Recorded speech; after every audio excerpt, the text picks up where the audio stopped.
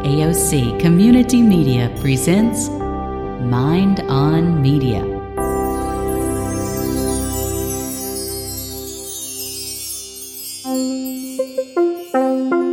Hello, everyone. My name is Christy. I am the education coordinator here with the rest of the AOC gang. And today we are taking the convo to confirmation bias. We are breaking down the concept, what it is, why it matters, and how we as media consumers can work to consciously offset our own bias tendencies. Now, a lot of us, when we hear the word bias, we automatically formulate a definition of what that is. But I wanted to give the viewers out there the actual definition of what confirmation bias is. And I'm pulling our definition from the News Literacy Project. Confirmation bias can be defined as the tendency to search for, interpret, and recall information that supports what we already believe. So it's our natural tendency to go seeking those things that align and affirm our own beliefs. And I would even stretch that definition a little bit to say that it's also our tendency to reject or sort of overall undermine beliefs that don't align with our own, no matter how much evidence perhaps may be presented to us. So to kind of get this conversation started, I wanted to ask you guys to give our viewers a little bit of context. In what ways does confirmation bias affect us? How have you sort of witnessed it or experienced it, maybe within yourself or within others? How have you experienced confirmation bias? For me, I see a lot of it in people's conspiracy theories. So, like, you'll see someone have an idea of, obviously everyone knows what a conspiracy theory is, but they'll go and find different research or go and research and always pull up information that supports that conspiracy without taking any other information into consideration. So that's where I tend to see it. It happens everywhere, but that's personally one of the, for me at least. I think Boosie's exactly right that it's everywhere right now. And the damage it does is demonstrated by how far we polarize by reconfirming our existing biases when we were closer together. Those confirmation bias and the opportunity to hear so much junk has pushed us farther apart. And I'll confess, I'm super aware of confirmation bias. I'm aware of study. I pay attention. And I'm a huge victim of confirmation bias. And I work at not falling for it, but I find myself always repeating the things that I wanted to hear. That's how my conversation starts with, well, man, did you see what they did? And I'm generally fairly sure they did it, but I don't always go to the third level of research to make sure they really did it. I pay attention, and I'm guilty of it. But people who don't pay attention, that's why we're in trouble.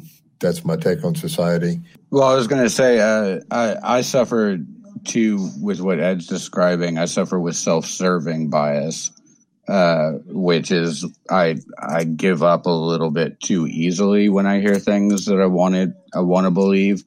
But I also suffer, and I don't know if this is my attention deficit disorder or what, but I suffer from hindsight bias, where I don't know if it's intentional or not, but I will remember things the way I wanted them to be in order to further my argument, rather than the way they may have actually happened. And memory is a tricky thing, but hindsight bias is one of the ones I struggle with. I'd like to say, as most people would, that I do not suffer from this bias. I'm just joking. But That's framing bias. That's framing bias, Matt. I have sort of built into my, and I don't think of it as confirmation bias, like avoidance or anything, but I've sort of built into my media ingestion the mantra, if I trust it too much, double question that. Or if I find myself getting too into it or excited about what they're saying, really double check sources and things like that.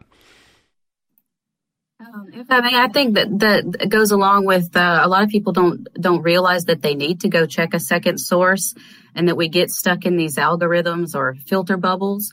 When we see things that confirm what we already believe, they're going to feed us more of those things, whether it's Google or social media.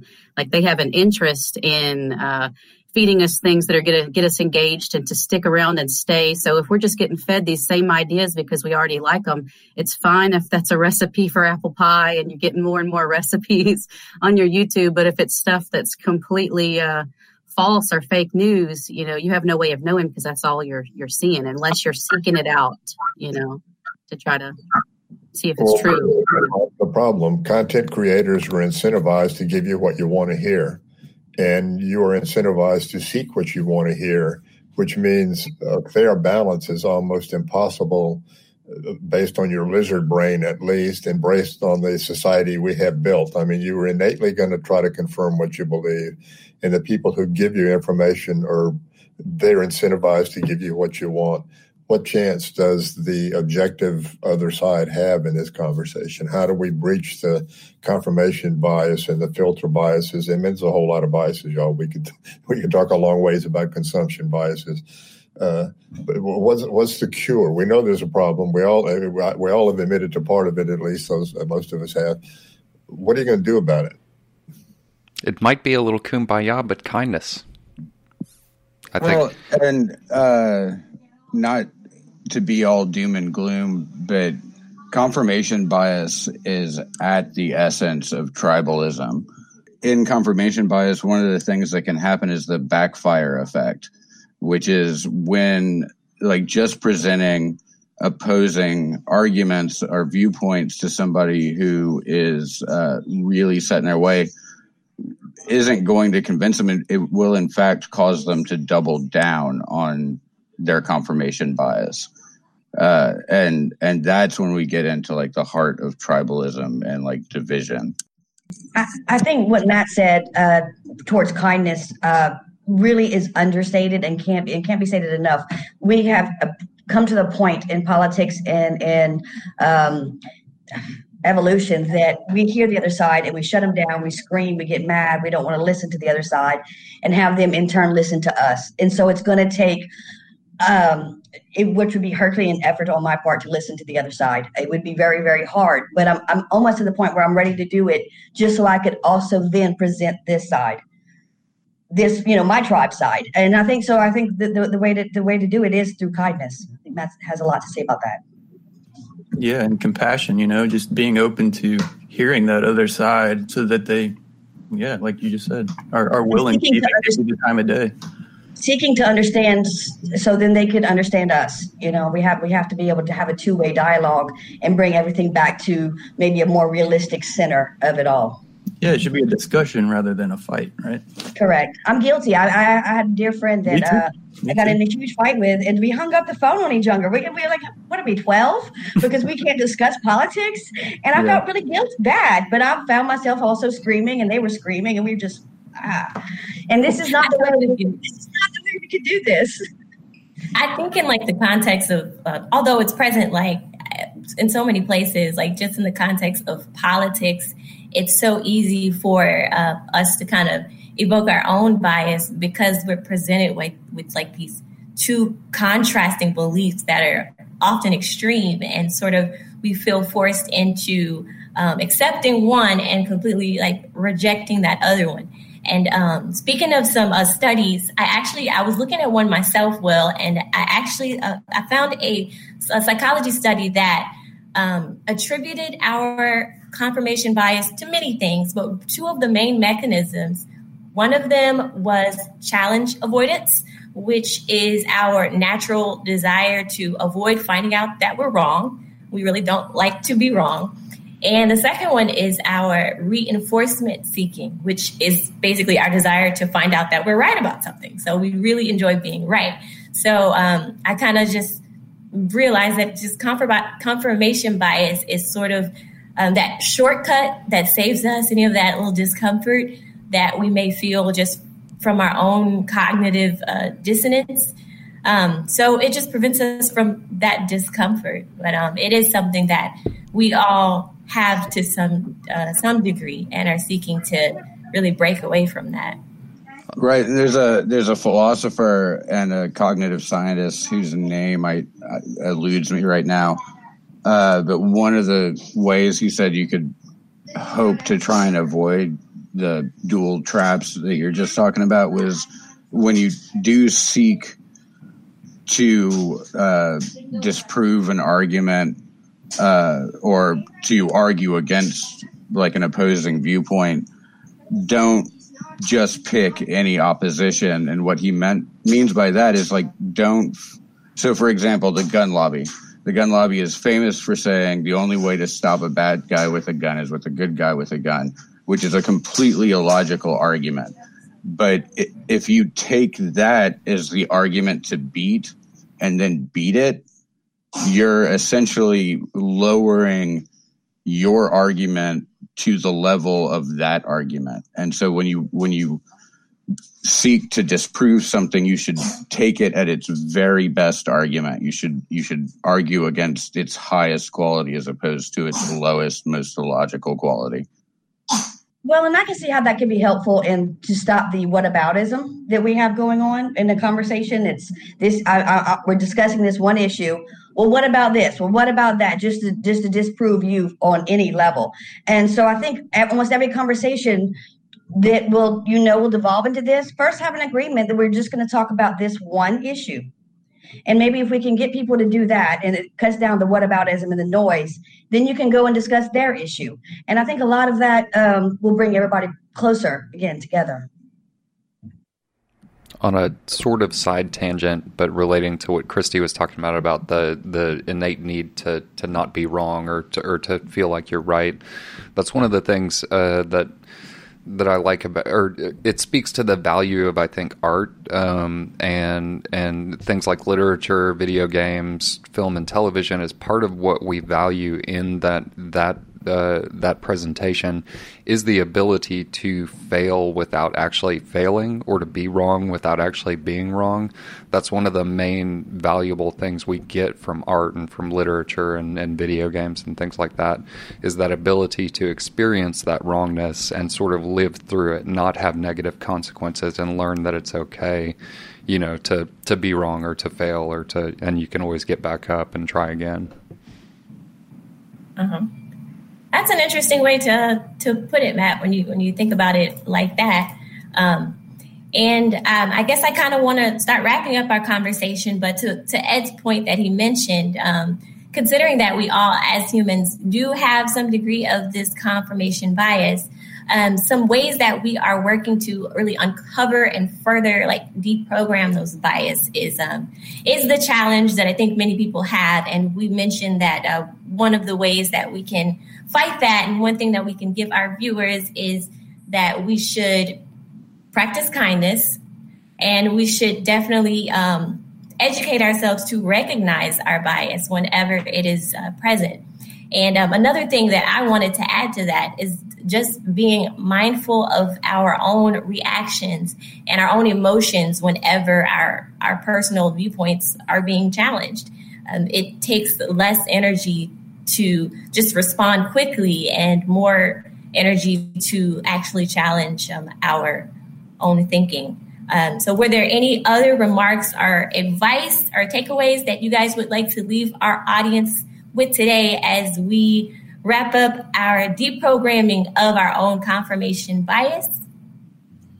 I just had one thing, mainly just there's so much information coming out in the media, the digital realm of media, and information in general. So it's just, take one piece at a time, take one sliver of information, do what you can to try to figure out what you can about that, both good and bad, and then go on to the next one. And if it supports or doesn't support, you have to be patient with it.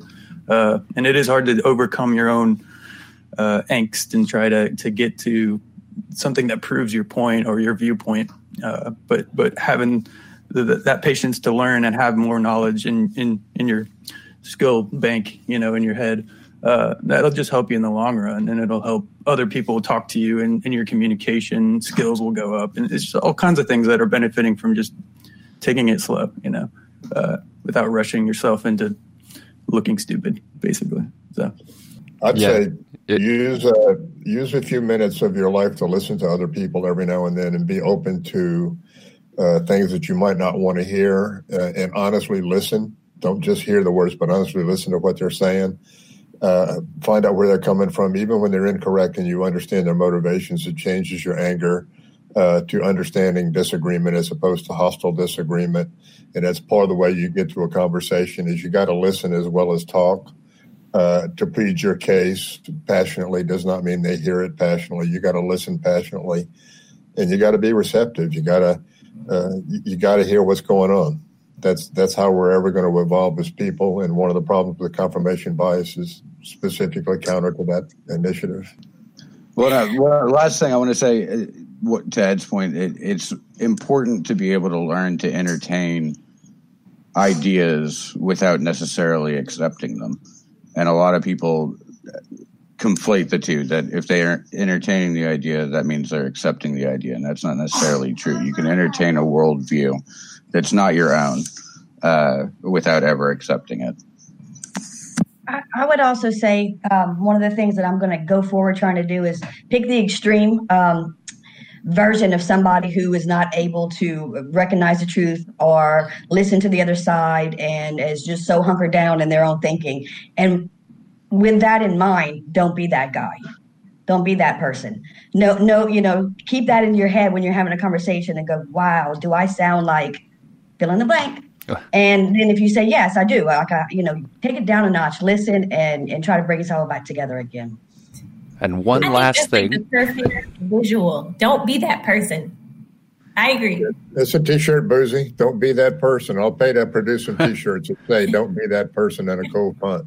Thank you. You're going to wrap us up, Matt. I think you have one more thing. Just the one last thing I was going to say, and you all know me, I'm not a man of faith, but one thing I have to take faith in and have to remind myself to have faith in is that regardless of the wide disagreement that I have with other people, I have to keep in mind that they don't have ill intent. And that's something that I think it's easy to get into your head, is that people have ill intent. So what I try and tell myself is they don't have ill intent. They're just, they're trying to take care of themselves in this crazy world that we're all living through.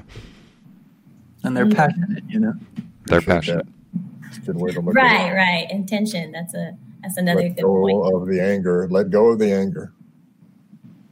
All right, so we hope you guys enjoyed chatting with us today about confirmation bias. And I'll actually wrap up with a quote by Jesse J. Smith, a writer for the Medium publication. Open-mindedness isn't just about respecting others' opinions. It's about questioning your own too.